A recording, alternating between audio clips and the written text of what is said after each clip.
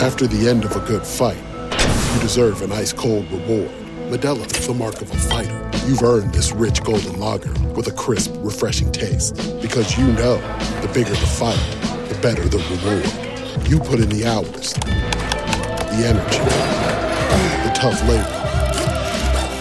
You are a fighter, and Modelo is your reward. Modelo, the mark of a fighter. Drink responsibly. Beer imported by Crown Imports, Chicago, Illinois. Everybody in your crew identifies as either Big Mac Burger, McNuggets, or McCrispy Sandwich. But you're the Filet-O-Fish Sandwich all day. That crispy fish, that savory tartar sauce, that melty cheese, that pillowy bun. Yeah, you get it.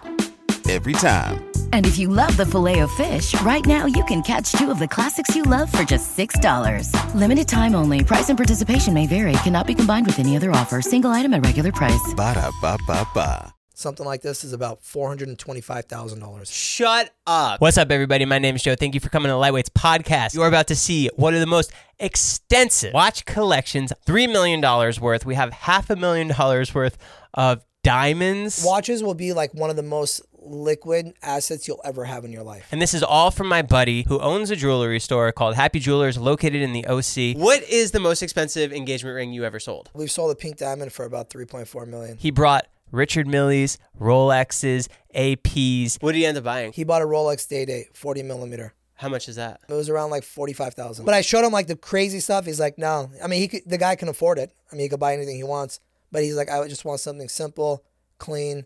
I just want to show my personality with it. I don't want anything too crazy. So we get into the biz. We find out all the tricks of the trade. Can I ask how much you bought it for? I bought it for $580.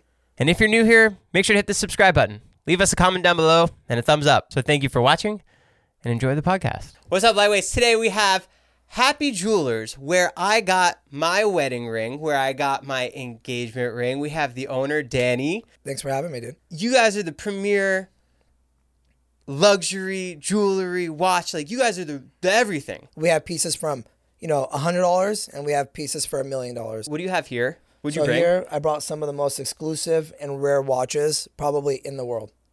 Patek Philippe's. Pateks, Rolexes, AP one-offs, AP 20 pieces made, tourbillon movements, and we have a Tiffany & Company Patek Philippe, which a lot of people don't even know about that.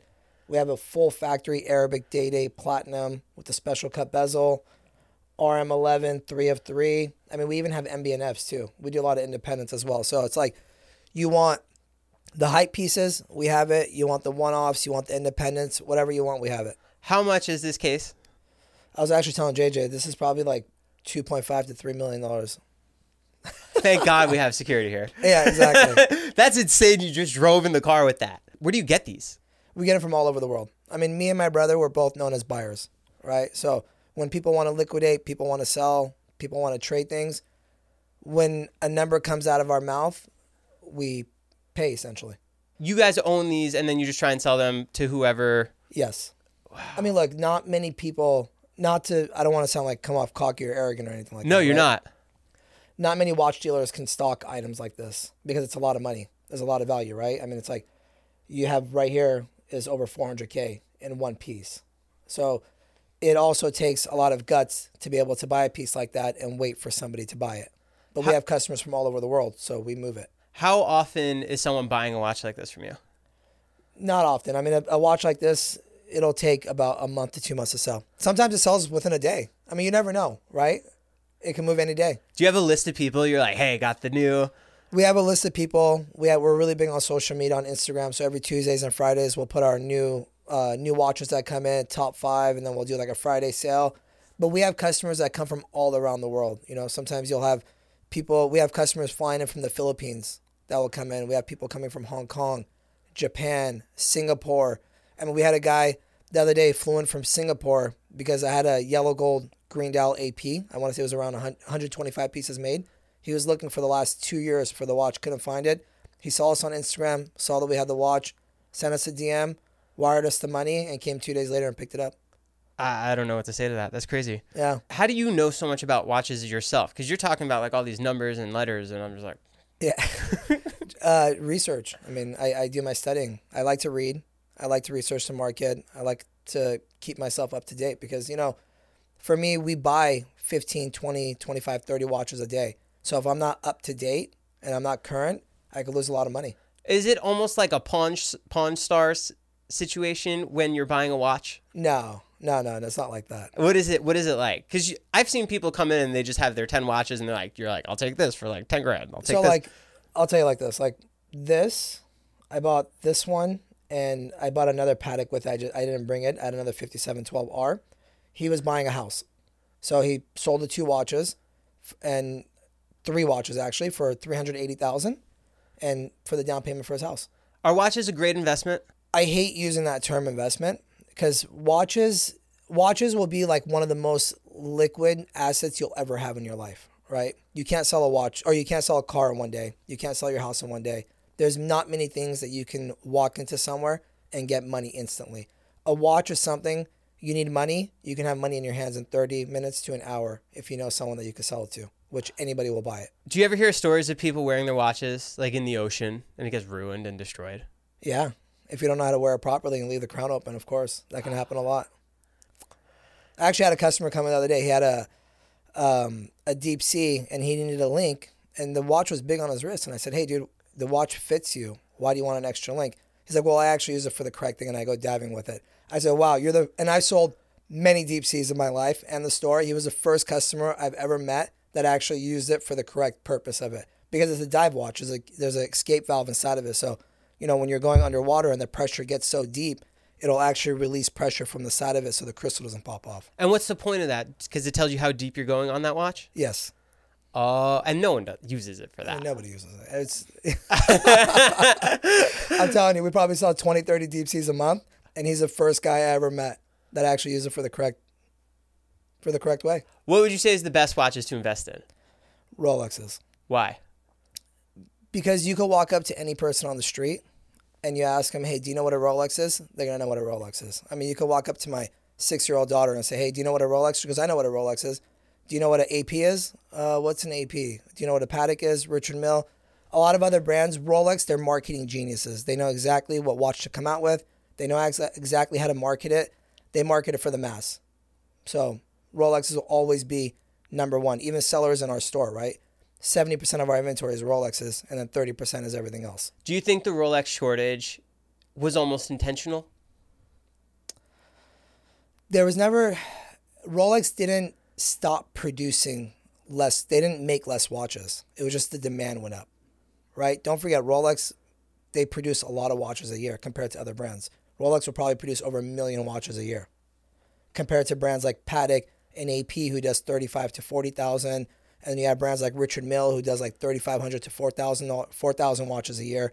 So Rolex is mass produced. It's just the demand went crazy, right? Before 7, 8 years ago, 9 years ago, you had a very few percentage of people that were buying watches. Now you have 17, 18, 19-year-old kids and they're coming in and they're buying their first Rolex. It might not be a $50,000, $60,000 Rolex, but they're buying, 36 millimeter date just for $5,000, $6,000 and then they'll eventually upgrade it.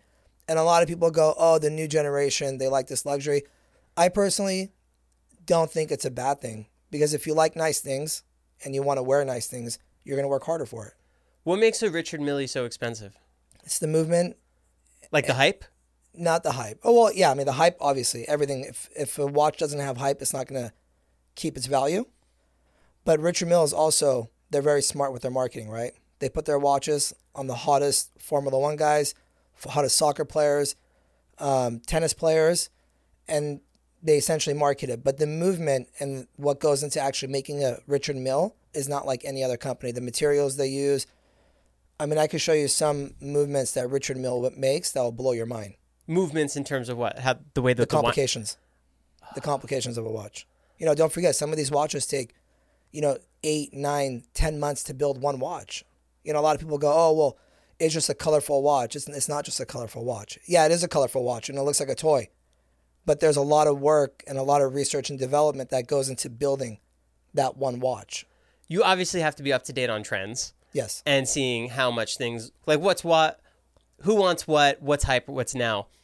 Have you ever bought a watch and lost a lot of money on it? Yeah. What? Well, about 1.5 years, 2 years ago, obviously everybody knows watches came down in pricing, right? Yeah. So we had a lot of inventory. Everybody lost a lot of money. The whole watch industry lost a lot of money, right? We normally stock 800 to 900, sometimes 1,000 watches in stock. So there were some watches that I had in my inventory that I bought for 110 grand that I ended up selling for 60, 65K. Yeah. I mean, look, this watch right here, or you know what? Here, let me give you a better example. The Rolex Rainbow Daytona, right there, right? Yeah. Right now I have it for sale for $620,000. At the height of the market, that watch was almost $1 million. So that alone came down about 40%. Can I ask how much you bought it for? I bought it for $580. But if you wanted, you could just not sell it, correct? And just wait for the market to come back up? Or are you trying to kind of just... You want to turn your money. As a watch dealer, you want to turn your money. I understand the concept of what you're saying, but for watch dealers, it's all about turnover, right? So a lot of people go, oh, gray market guys have crazy profit. It's not crazy profit. Gray market guys make a lot of money, but it's because their turnover is high, right? So when you're buying a Rolex, your margin might be 5, 6, 7, 8%, but you're going to turn that money over 4 or 5 times a month, right? So now it's like you're making $800 or $700 on a watch, but if you turn that money 4 or 5 times, now all of a sudden that $10,000 investment, you made 3, 4 grand on it. Right. Right. Whereas other brands, your margin might be higher, but it might take you 30 days, 60 days to move it. When was the last time someone came in and you were impressed at what they were wearing? Like really blown away? Oh, that's a good question. We have customers walking in with all kinds of pieces. I had a customer wearing the Tiffany Patek, the turquoise dial, the one that goes for about $2.5 to $3 million. Just very nonchalantly walked in with a 28-year-old kid. A guy? A guy. I went over and shook his hand, and I talked to him the whole time he was over there. That's crazy. Yeah. Did you ask him where he got it? He bought it straight from Patek. And when you get a watch like that, do they put you on a waiting list to make sure you have certain requirements before they... So that watch, when they first came out with it, the first people that got it were the biggest celebrities, right? You have like guys like Mark Wahlberg, Jay-Z, Kevin Hart. They give it to them at retail, $30,000, right? And then when it went into auction, I think it auctioned for a little over $6 million, right? And then after a few months, the value of the watch was in that $2.5 to $3 million range. But if you wanted that watch in the meantime, Tiffany said, hey, we'll sell it to you. You could have walked in. I could have walked in and bought the watch. But they said, with the purchase of it at $30,000, you have to spend about $3.5 to $4 million on jewelry, on any kind of jewelry, and we'll give you the watch, right? So that was kind of the new value of the watch, right? You buy $4 million in jewelry. If you go liquidate that jewelry, you might lose 40, 50%. So you're essentially going to be into the watch for close to $2 million.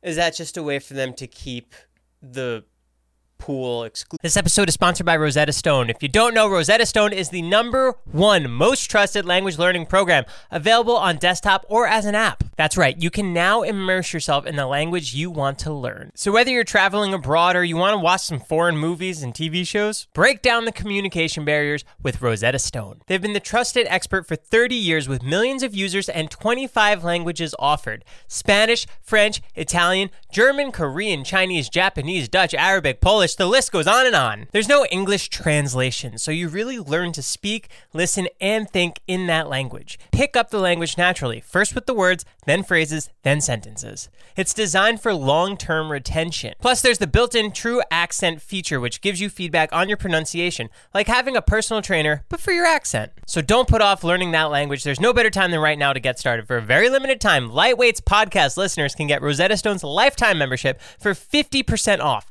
Visit rosettastone.com/today. That is 50% off unlimited access to 25 language courses for the rest of your life. Redeem now for 50% off at rosettastone.com/today. After the end of a good fight, you deserve an ice-cold reward.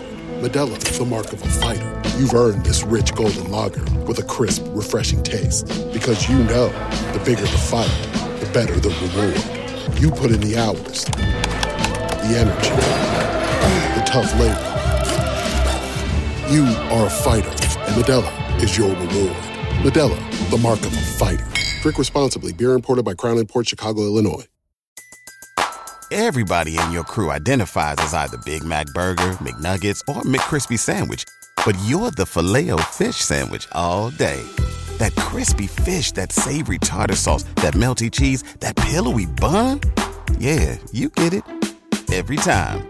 And if you love the Filet-O-Fish, right now you can catch two of the classics you love for just $6. Limited time only. Price and participation may vary. Cannot be combined with any other offer. Single item at regular price. Ba-da-ba-ba-ba. Exclusive? Pull exclusive and to make money. I mean, look, at the end of the day, all these companies they're for profit. Yeah. You know what I mean? So they have to make money. What's your favorite jewelry movie? Uncut Gems? I liked Uncut Gems. I didn't like the ending of it. I thought it kind of sucked, but I like Uncut Gems. Do you think it was true to the trade? I didn't like the fact that they made it like a gambler that kept like trying to sell his merchandise and stuff like that. But yeah, I mean, it was pretty true to the trade. Yeah, I would say so. Wow. Yeah. It's fun. There's all sorts of creatures in the jewelry business. You know what I mean? That's why you got to trust who you're buying from at the end of the day. And you have your select people that you do buy from? Yes. Do you buy from all over the world? We buy from all over the world, yeah. We buy mainly from internationally. We'll buy from site holders, What's dealers. a site holder? Site holders are the people that deal directly with the mines. They're the companies that deal directly with the mines that are buying huge packages that cut the diamonds themselves. So normally a normal jeweler, there's the mine, site holder, and then there's wholesalers in, India, Israel, Belgium. So normal companies here will buy from those guys. We'll buy directly from the mine because we do mass quantity. We're able to. A site holder is not going to sell to you if you're buying $100,000. They're going to sell to you if you're buying a few $1 million. Right. So we have the ability to do that. So we're buying directly from site holders. Got it. Yeah. Can you explain the story of Happy Jewelers, how you guys got started? Yeah, of course. So my dad at a young age, they were farmers essentially in a village in Turkey, and when he was younger, he always wanted a better life for him and his brothers. So when he was young, he told his dad, he said, hey, I want to go to the main city in Istanbul, and I want a better life. So he went in, he started as a driver, janitor, saved up enough money, and opened up a little bench. Like when I say a bench, like a little desk to do like jewelry repairs. And as he was doing repairs, he would make enough money, and he would make one piece of jewelry, put it on his desk, and as people walked by, they would buy it. And he slowly built and built and built and built. And he opened up a little factory, and then when his brothers were old enough, he brought his brothers to Istanbul to help him run his little store that he had. And then when one brother got his green card, obviously he sent him to the U.S. and they opened up a store. And then the other brother opened up another store. And then eventually my dad came over too. But, at that time, it's like when they first started, my dad would always tell me, sometimes they would barely have enough money just to buy a loaf of bread to feed my mom, his 2-3 brothers, and whoever was staying. Is like sometimes we would just barely have enough money for bread and butter just to fill ourselves up for the night. And then he put all the money just right into the business? He put all the money right back into the business. Was it always called Happy Jewelers? No. So my dad's company is called Eric Mounting, which we still have and operate and own, which is in LA in the jewelry district. And then when my brother was 18 years old, my dad wanted to open up his own store. So he actually bought a store from an Oriental family whose store was called Happy Jewelers. So it's actually Eternity Jewelry, DBA Happy Jewelers. But because we didn't want the old customers to not come back, we kept the name Happy Jewelers. And now it just kind of became a trend, Go to Happy, go to Happy. You guys kill it on the trend. Yeah. What's your secret to getting all those influential people? To be honest, it's word of mouth. I mean, look, at the end of the day, they're all normal. They're people, right? So they're going to ask around. They're going to ask their friends, hey, where'd you get your ring? Where'd you get your watch? Etc. So essentially, that's just kind of the way we built it. You guys have the best customer service. We do. I've only bought one wedding ring, but it was a great experience. Yeah. I went to a couple other places, and JJ's over here. He was the one that helped us, and he like dumbed it down for us to really figure out like the quality and the size and just what to get exactly. And because prior to that, we were just so confused and so overwhelmed. And at the end of the day, too, he wasn't pushing anything on us. No. And you guys came over and you talked to us, and you're like, hey, if you want this, and like me and my mother-in-law went outside, we had a discussion. We're like, this is like crazy right now. And we ended up getting it. And it was the best. And now we've recommended people. And people always ask that when they walk into a store, like on a Monday morning, they'll walk in at 10 a.m. and they go, man, you guys are so busy. What do you guys do? There's no secret to success. If you just take care of people, you give customer service, you're consistent, and you create relationships, people will always come back. They just want to be taken care of. And they don't want it to be pushy. Look, walking into a jewelry store or a watch store is very intimidating. Even me, as a guy that we own a big jewelry store, right? Sometimes when I'm at the mall and I'm going to South Coast and stuff, and you walk by the boutiques, even for someone like me, I'm like, man, like it's a little intimidating to walk in, right? You're like a little bit like, so I always tell employees always have a smile on your face. You know, people, when they're walking in, they're nervous, right? I mean, the guy's probably buying an engagement ring. He's already nervous as is, and then he's walking into a jeweler store that's jam-packed. You just got to be very welcoming. Well, let me ask you, how'd you hear about us?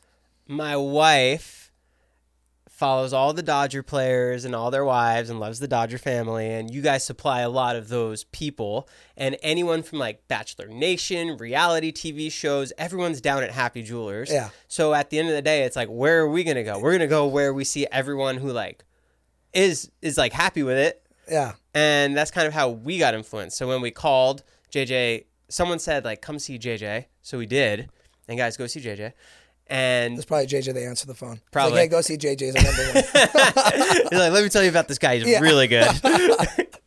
And yeah, no, just through social media, because that's really where I feel all the marketing really is, especially for younger people who are the ones getting married. Yeah, 100%. I mean, social media is huge. If you're not on social media and you weren't on it and you want to have a business, get on it. Yeah. I mean, you have to stay relevant. I mean, it's such an amazing tool that you could essentially like tell people, hey, we're opening on a Sunday, which we don't normally open. And the message gets out there. It's better than email. It's better than, social media is key. Yeah.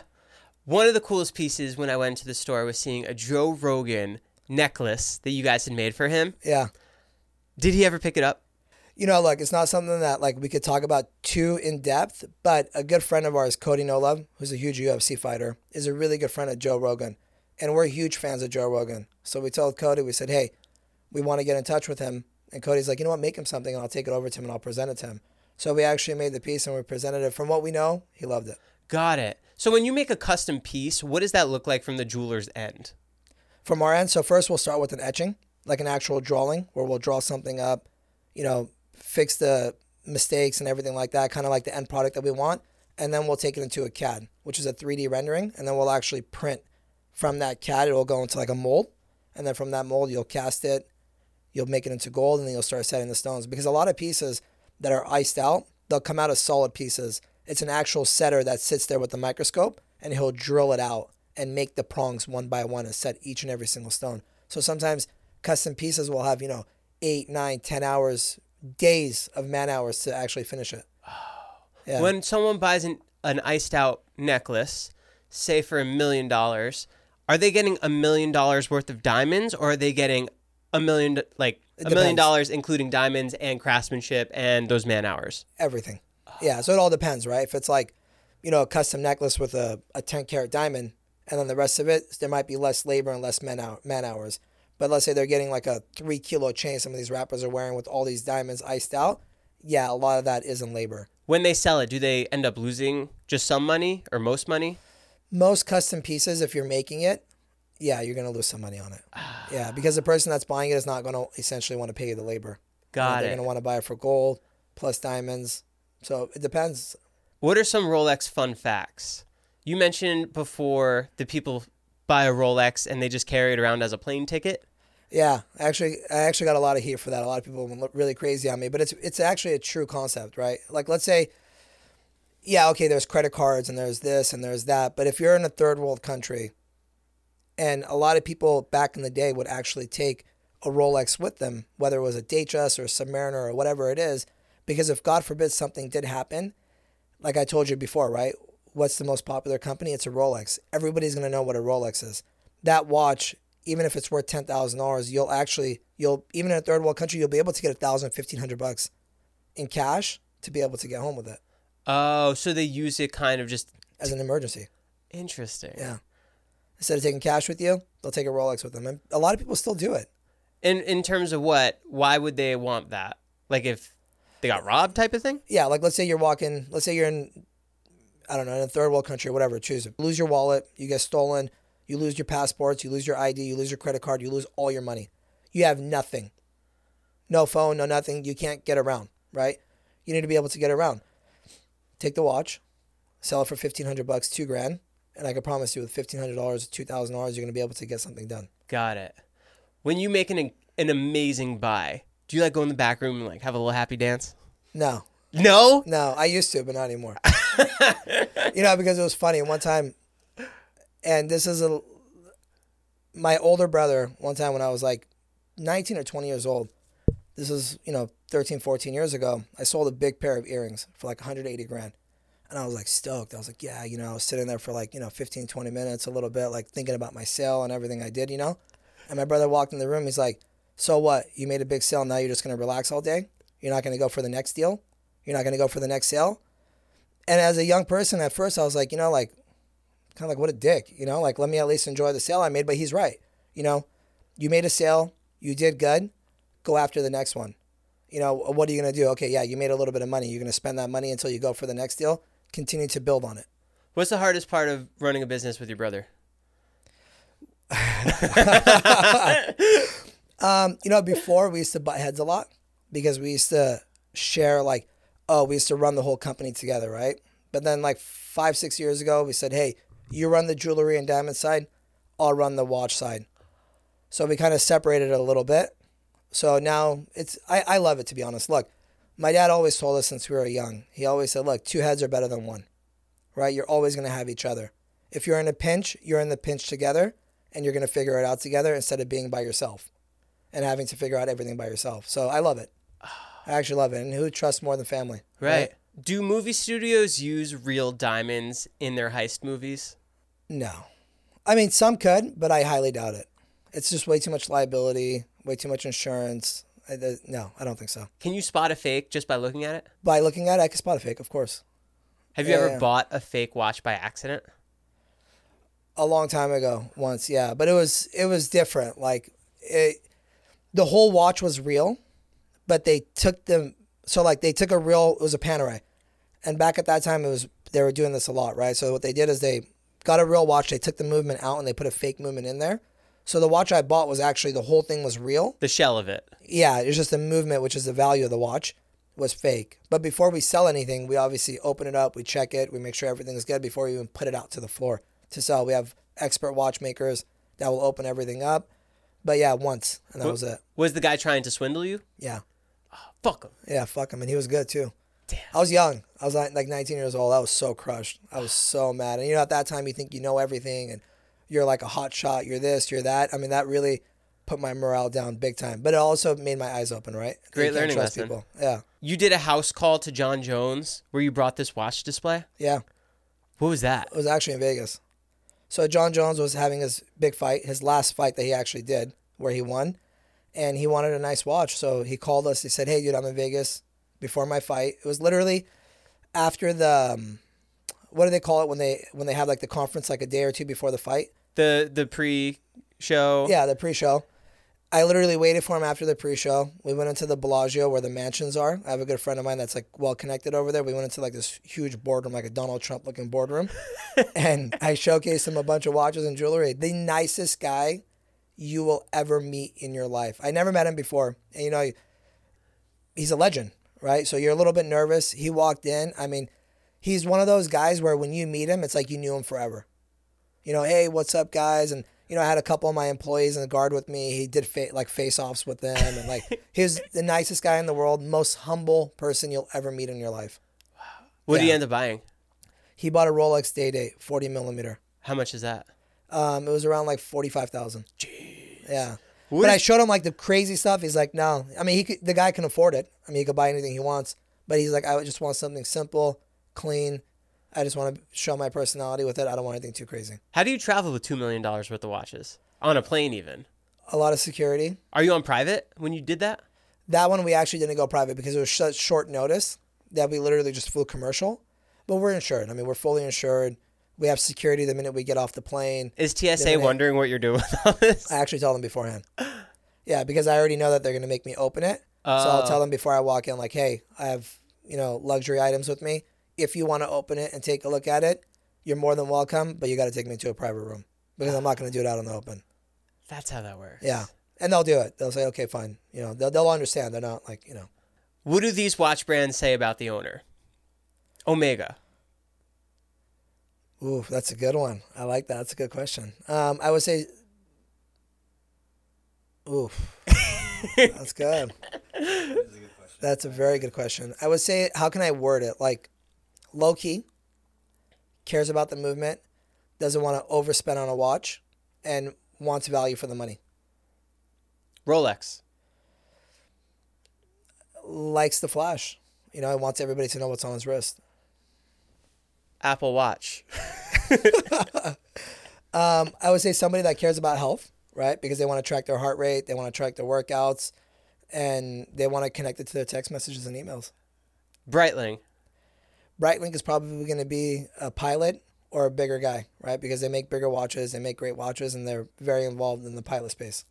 Do you think mostly pilots really just stick to Breitling for those? Like, are they really checking their watches when they're in flight? Some guys actually do. Some guys will. I'm not saying every single pilot does that, but yeah, I mean, some guys will actually use it, and some guys will, if they are pilots, they will buy it because of that reason. AP. AP is going to be a guy that wants to flash. He wants everybody to know what he's wearing, but he doesn't want to buy a Rolex. Why? He wants to be a little bit... More his own Not path? more his own, like a little more expensive. Ah. Right, a little flashier. A little more like, hey, you know, I did it. I made money. I have an expensive watch. Because in reality, it's like you think about it. For a stainless steel AP, I mean, some of them are 60, 70K, 80K. Jacob & Co. Jacob & Co. reminds me of like a billionaire Middle Eastern guy that walks around that wants like, it's a piece of art on the wrist. You know what I mean? So it's just somebody that wants to like really stand out. And most people that are going to buy a watch like that don't care about $500,000 or $600,000. Right. It's just drop in a bucket. Yeah. What are 3 watches every man or woman should have? Like brands? Yeah. I would say women. Are we going like no budget, or is it like There's some budget. some budget? Okay. Yeah. Why don't I give you both? I'll give you budget and non-budget. Sure. Right? For non-budget, I would say probably a Rolex, Cartier, and a Tag. A tag? Tag Heuer, right? Something clean for every day. You know, $1,500. You don't have to worry about it. You can knock around and hit it. You know. Yeah. No budget, I would say a Patek Nautilus, ladies, like 7118, a Richard Mille, and a Vacheron. Like, how do you know all these numbers? Like a 71118. It's what I do. I even said it wrong. Yeah. I was repeating you and I said it wrong. It's what I do. I mean, I do it all day. I study it all day. You know, I put offers in all day. I'm looking at them all day. I'm studying it all day. I have to know everything. Did I make a mistake when I went to Switzerland? I couldn't get a Rolex, but I bought a Cartier. Did you give like VAT back? VAT? I did. How much? It was 20%? Maybe did 10, good. 20. Yeah, you did good. Okay. Because even with us, if you order a brand new Cartier, we're going to be able to, some models is only like 7-8% off. Some models is 10-15% off. So no, you did good. Okay, cool. Yeah, everyone was wondering, like, you went all the way to Switzerland and you got a Cartier. No, it's How good. dare you?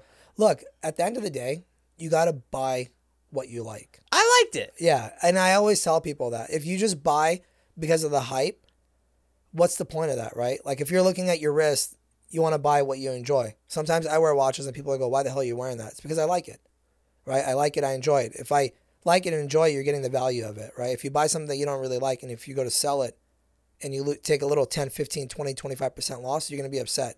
But if you bought something you enjoyed, you liked, and You if enjoyed it. you ever go sell it, you got your money out of it. Right. Switching over to diamonds and jewelry, is that a good investment? Diamonds and jewelry, I mean, look, they're all going to have value to them, right? When you're buying it, I always tell people, don't buy diamonds and jewelry as an investment. You want an investment, buy gold, buy a piece of property. They are luxury items. Are they an investment as in, are they going to have value after you buy them? Of course, they are going to have value. But it's not something you should expect to make money on. Okay. Watches are more of something that you can expect to make money on? If the market goes up drastically, like we did during COVID, yeah, you can make money on it. But that was like,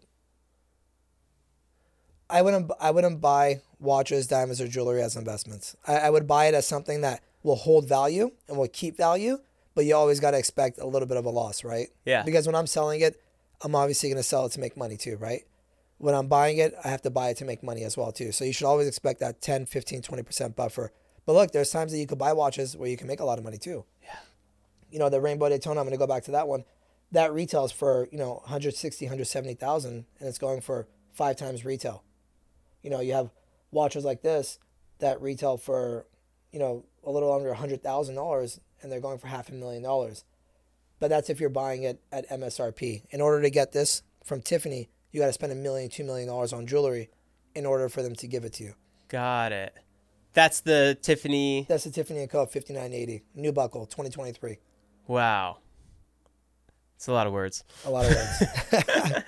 But I brought some diamonds here too. Oh, yeah. Yeah, I mean, look, check this out. So right here we have a 10 karat. I don't know if you can see this. 10 karat DVS2. Something like this is about $425,000. Shut up. $425,000. Can a guy with greasy paws like me hold it? Here you go. Wow. Check it out. Why is this so expensive? The size, which to get a 10 karat diamond is very, very rare, but also to get it where it's high quality, where it's a D color, the best color you can get, in a VS2, which is very slightly included, which you're not going to see any inclusions to the naked eye on a size like this, is next to impossible to find. I don't want to hold it. It's too much responsibility. Really good. Now look, what's been very, very popular is you have something like this, right? This is a 9.5 karat DVVS2 lab grown diamond, which to the naked eye, you're not going to really be able to see the difference. Something like this is about $23,000.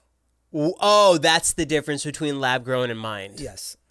Wow. But look, on a lab grown diamond, you buy it, there's no resale value, right? The diamond's going to probably be worth, maybe if you're lucky, a couple $1,000, somebody will be able to pay you for it. You know what I mean? Yeah. Whereas a natural is always going to hold value, but it's depending on what you're going to get back for it. The reason why people respect us within the business and customers as well is because we're very, very transparent. We're very honest with everything.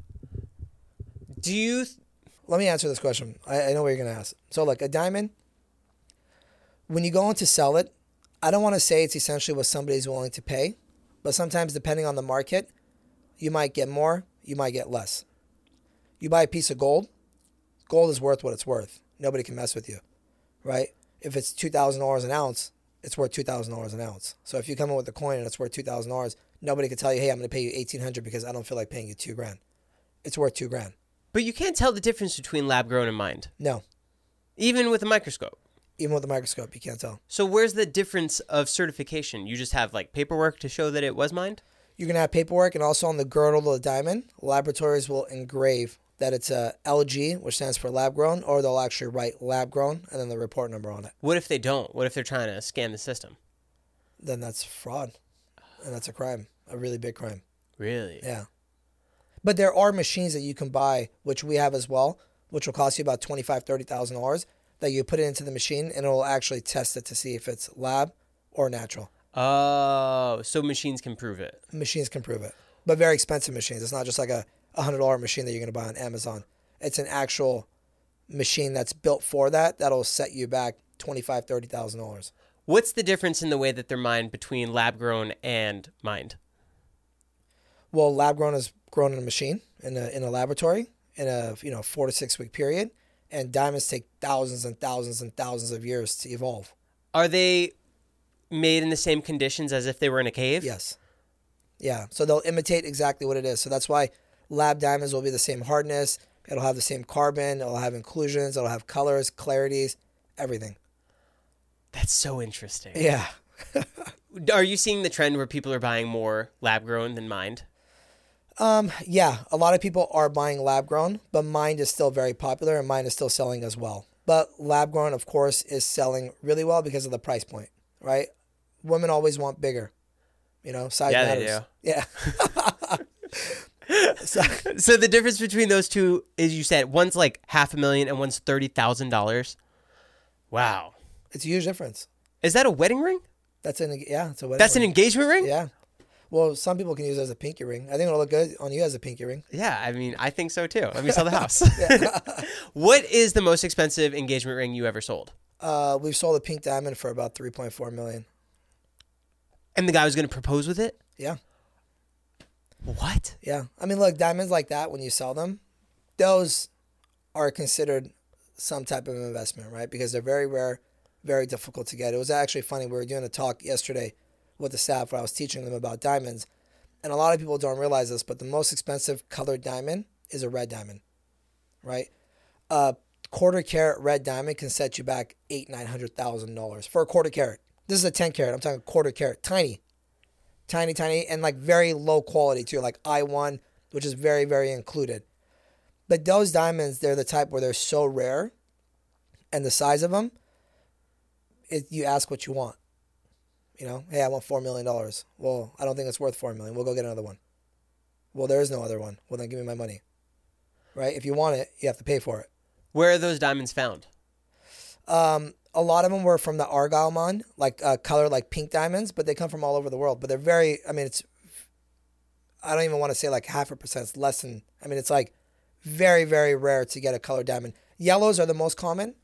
And then, you'll get into like the blues, the pinks, the purplish, the greens, the reds. But it's all natural. I mean, they come from all over the world. When that guy came in asking for that, did you have to go source that? We source it, yeah. Yeah. That one we bought from Israel, actually. Yeah. Because it's very select companies that will actually have items like that in stock. You know what I mean? It's not like, each big wholesale companies or site holders will have their specialty where they hold on to diamonds like that, and they'll essentially just ask what they want. But, they'll stock it, and they'll put up the money for it, and they'll buy it. What would you say is the biggest misconception that the public doesn't understand about the jewelry business? Profit margins, right? I think people think that there's crazy, crazy high profit in the jewelry business, which is not true, right? Natural diamonds today, profit margins are very, very slim on them because there's so much competition with online and so many companies out there where profit margins on natural diamonds are 7, 8%, 9%.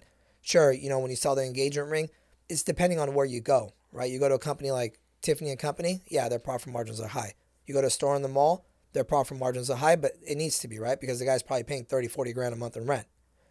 But when you go to like a normal family jewelry store, like a family-owned store, the profit margins are not like 300%, 400%, 500% like that. I think that was one of the coolest things about your store is that you let me go in the back, and I'm just seeing all these people operating on the diamonds. They're cleaning it, they're setting it, they're like building the jewelry, and it was just like... Yeah. I felt like I wasn't allowed to be there, but you were like, yeah, go ahead. No, we'll allow anybody in the back. I mean, we're full. I mean, we're open book. You know what I mean? You want to loop your diamond. You want to see the diamond you're buying. You want to see the inscription on it. We have, setters where they have cameras on their microscopes where we have monitors that will actually show you the actual serial number of the diamond if you want to take a look at it. You want to see your diamond being set. Sometimes people will have a diamond that's passed down from generations where they actually want to watch the setter set the diamond. Where they hand it to him, we'll allow them to do that. I mean, anything you need and anything you want, we're good with it. Full transparency with everything. Can you name drop some of your clients? We just sold a Richard Mille to Deebo Samuels from Who's the that? 49ers. Wow. Yeah. How much was that worth? Is that public? If not, it's okay. Let's leave it off. I'm not sure if he's going to want me to tell you the price of it. Oh, Richard Mille. So you had to source that? We had it in stock. Phew! Yeah, we had that one in stock, and he reached out. Super nice guy. I hope he wins the playoffs. Go 49ers. How did you get it to him? We actually flew it out to him. Did you go? No, I sent one of my guys over there, and they flew it out to him. In a briefcase, a handcuff to their wrist? Yeah. No, very low key. He was a nice guy. Really good guy. Went really, really smooth. Flew it out same day. Wow. Literally. It was cool. It was fun. I mean, look, you can't. At the end of the day, a lot of celebrities, we deal with a lot of them. I mean, you have Deebo Samuels, you have Lizzo, we have Cody Nolov, we have a lot of the UFC fighters, we have Kershaw, you have guys like Morgan Wallen, you have guys like Baylor Zimmerman. A lot of people don't realize it's like, I mean, we have tons. I mean, you can see it all over the Instagram, right? Like every other day we're posting up pictures of celebrities coming into the store. They're normal people, and they want what they pay for, right? And they want to be taken care of, and they want to get the right product, and they want to pay a fair price, because a lot of people, when celebrities or ball players walk in, they're going to try to overcharge them, right? We don't do that. We take care of them. We treat them like normal people. We give them the product that they deserve, and, we create relationships. I mean, they essentially become friends at the end of the day. Would you guys ever do a reality show at your shop? No. Why? I just don't want my business out there for everybody to see. You know what I mean? Reality shows are like very drama related. And look, me and my brother, it's two brothers. I mean, they would have a field day with it, right? Because we're two brothers married to two sisters. A lot of people don't realize that. You're married to two sisters. Wow. Yeah, and we have a very busy jewelry store. We have celebrities and high-profile people walking in every single day. It would be a hit. But I just don't want my business out there like that. It's like, how much more money am I going to make, Have you ever been approached for one? Oh, yeah. I mean, Bravo comes in. We have the editors and writers from Bravo come in. They come to the store like once a month, twice a month. And they literally every single day, every single time they come in, when are we doing the show? When are we doing the show? I go, never. But all the time. For the longest time, they've been after us. What are you wearing on your watch now? What are you wearing on your wrist now? So I have an AP Royal Oak 18 karat yellow gold. This is the discontinued version. A lot of people don't realize this, but AP very rarely will make watches in yellow gold. So this is actually a boutique only. When this watch came out, AP didn't own all their own stores in a boutique style. So right now today you go to, and you want to buy an AP, you have to go to an actual store that's only AP. They only sell AP. At this time, there was watch stores out there that were authorized to sell AP, but this was actually a boutique only. So if you wanted the all blue dial, you actually had to go to a boutique. Very rare, very, very limited. At the height of the market, I sold one of these for $280,000. Today it's 110. Whoa. Yeah. And I normally don't even wear metal bracelets or gold bracelets. I always wear rubber straps. I'm not a bracelet guy. My brother's a bracelet guy, but because it's such a rare watch and it's it's a sick piece. I was like, you know what, I got to wear it before it sells because it'll sell really fast and it'll sell right away. So I wanted to at least enjoy it for a little bit before I sold it. This is heavy duty. It is. Wow. Is a watch still worth it if it doesn't have its papers? Yeah. You just got to buy it for less. I mean, at the end of the day, I always tell this to people, if a watch doesn't have papers and you're buying it from a trusted source, it's worth it because when you're buying it, you're going to pay less. When you're selling it, you're going to get less. What makes it a trusted source? Like a reputable store or a reputable dealer. Do you buy watches? Do you guys buy watches without papers? Yeah, of course. We'll buy it. And then you pay just a little bit less and then we sell it for a little bit less. And then you have to get it certified or you figure out if it's real or not. Yeah. I mean, we open up every watch before we even buy it. I mean, we have a watchmaker on site where when we buy a watch, he'll actually open it up right then and there and check the movement, check all the parts, check the bezel, check everything before we even pay out.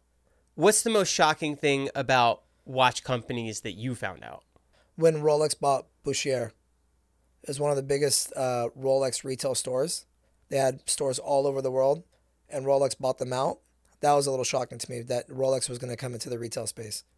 I think the reason why they did it is because they coming out with their certified pre-owned line where they're actually going to sell watches as pre-owned to the public directly from Rolex, which I think is one of the stupidest things they could do. It's actually good for the gray market guys like us because it doesn't make sense, right? You have a Rolex authorized dealer that's going to sell you a Rolex Daytona brand new for $17,000, but they don't have it in stock. But if you want to come to our pre-owned section, we have it over here and we'll sell it to you at $38,000. So it's kind of, it's, I don't know. I don't understand it. It'll work because of the company and who they are. People are going to feel comfortable buying it. But I think a lot of stores are going to use that to leverage customers to buy the pre-owned at a very inflated price in order to get the brand new at the retail price. That's where I got my Cartier watch from Boucher. Boucher, yeah. So now it's owned by Rolex. Oh. Yeah. And that's what happens a lot with ADs, right? People get upset with me, and I have friends that own ADs, authorized dealers? And authorized dealers, yeah. For Patek, Rolex, and all these brands, they get upset with me when I say this, but it's the truth, right? A lot of people go, well, how can I buy a watch at retail? How can I get this Patek at retail? It's not that simple. So when people come into us, they go, well, the retail's 70 grand and you're charging me 120,000. You're ripping me off. I'm not, because I'm paying more as well too. And the person that bought it paid more as well too. They didn't just walk in and get a Patek Nautilus at 70K and they're selling it for 130, 140 grand. You have to ask that person, hey, what did you buy previously in order to get that? Did you spend 100 grand on jewelry? Did you spend 150 grand on jewelry? You know, they'll make you buy a $100,000 piece, where if you came to me, I would probably charge you 40 grand for that piece. So it's like they're taking a 50, 60K hit in order to buy it at retail. So it's essentially the same thing. I always tell people, authorized dealers are not stupid. They're very involved in the gray market space. They know exactly what the items are going for, and they're going to maximize their value. Are you aware of any crazy diamond heists that have happened that are just so shocking to you? Yeah. I mean, there was one that happened in Antwerp where they stole over $100 million worth of jewelry and diamonds. $100 million. I don't know how the hell they did it, how they pulled it off. Was it from a store? No, it was from like an armored car. Yeah. Like a Brinks truck? Like a Brinks truck. Yep, exactly. And they never got it back? They never got it back. From what I know, they never got it back. I'm not sure if like they recovered it, but I highly doubt it. And that's shocking to you that they were able to pull it off? Yeah. I mean, 100 million, think about that. I mean, imagine the amount of level of security they must have had for $100 million. Like, even if, like, let's say I'm shipping something with Malka or Brinks for $100 million or whatever it is, right? It's not even me that's putting that level of security, right? It's a company like Brinks or Malka that's going to, I mean, God knows how much security they're going to have and surveillance on those trucks in order to keep it safe. And for a company, I mean, I'm sure they'll make a movie out of that. Yeah. I mean, that's a huge loss. How does that work when you ship diamonds or watches with Brinks? Do you pay an insurance premium on it? We do, yeah. So if it's over a certain amount, like a couple days ago, we sold a Rolex white gold Submariner Sabre. It had a sapphire bezel with diamonds on the lugs. It was like 140 grand, right? FedEx would only insure it for up to 75,000, so we obviously couldn't go that route. So we shipped it with Malca, where it's an armored truck, and they'll actually ship it and they'll insure you for the exact amount that you want. So like when we're shipping $500,000 or $1 million, like we're shipping this diamond, let's say we're gonna ship it to Arizona, wherever it's going, we'll ship that with Malca or Brinks. We won't ship that with FedEx or UPS. And then someone will come to your store in a truck and pick it up? Yes, they'll come in an armored truck. 3 security guards will come out. It'll be in a fully sealed bag, signed paperwork and everything, and then they'll take it and they take it over. How much shipping does that cost you? Something like that will probably cost you like $1,500, $1,000 to $1,500. That's not bad. No, not at all. Actually, it's not as bad as you think. Especially if you were to go fly it yourself. Yeah, and it's even more. It's risk too. Yeah. Yeah. Crazy. Yeah. Yeah. There's a lot of things that like even like I do it on a daily basis, but I don't even think about it. Right. Like the other day I was shipping a Richard Mille for like $450,000, and I told Janice, who's like handles a lot of that kind of stuff for us. Janice, call Malca, get us a label for $450,000. This Richard Mille needs to be here tomorrow. And it doesn't even like occur to me like what I just said, but it happens and it gets done. And then the next day I call the person wherever they are in the U.S. and hey, I got it. Thank you. Yeah. Money cleared. This is all so crazy, and I can't wait to pick out which watch I'm going to get after this and keep it. And yeah, this is sick. Cool. So Danny, thanks so much for coming. Thanks for having me, dude. Guys, go check out Happy Jewelers. Go see JJ if you're planning on getting any kind of jewelry, engagement rings, wedding rings, anything. Tell him Joe sent you. And seriously, thank you so much for coming by and bringing all of this. Of course. Crazy. Thanks for having us. Sick. Until next time. Until next time. Happy Jewelers. Bye, Waits. Thanks. Out. Thanks. Sick. After the end of a good fight, you deserve an ice-cold reward. Modelo, the mark of a fighter. You've earned this rich golden lager with a crisp, refreshing taste. Because you know, the bigger the fight, the better the reward. You put in the hours, the energy, the tough labor. You are a fighter, and Modelo is your reward. Modelo, the mark of a fighter. Drink responsibly. Beer imported by Crown Imports, Chicago, Illinois. At Parker, our purpose is simple. We want to make the world a better place. By working more efficiently, by using more sustainable practices, by developing better technologies, we keep moving forward. With each new idea, innovation, and partnership, we're one step closer to fulfilling our purpose every single day. To find out more, visit parker.com/purpose. Parker, engineering your success.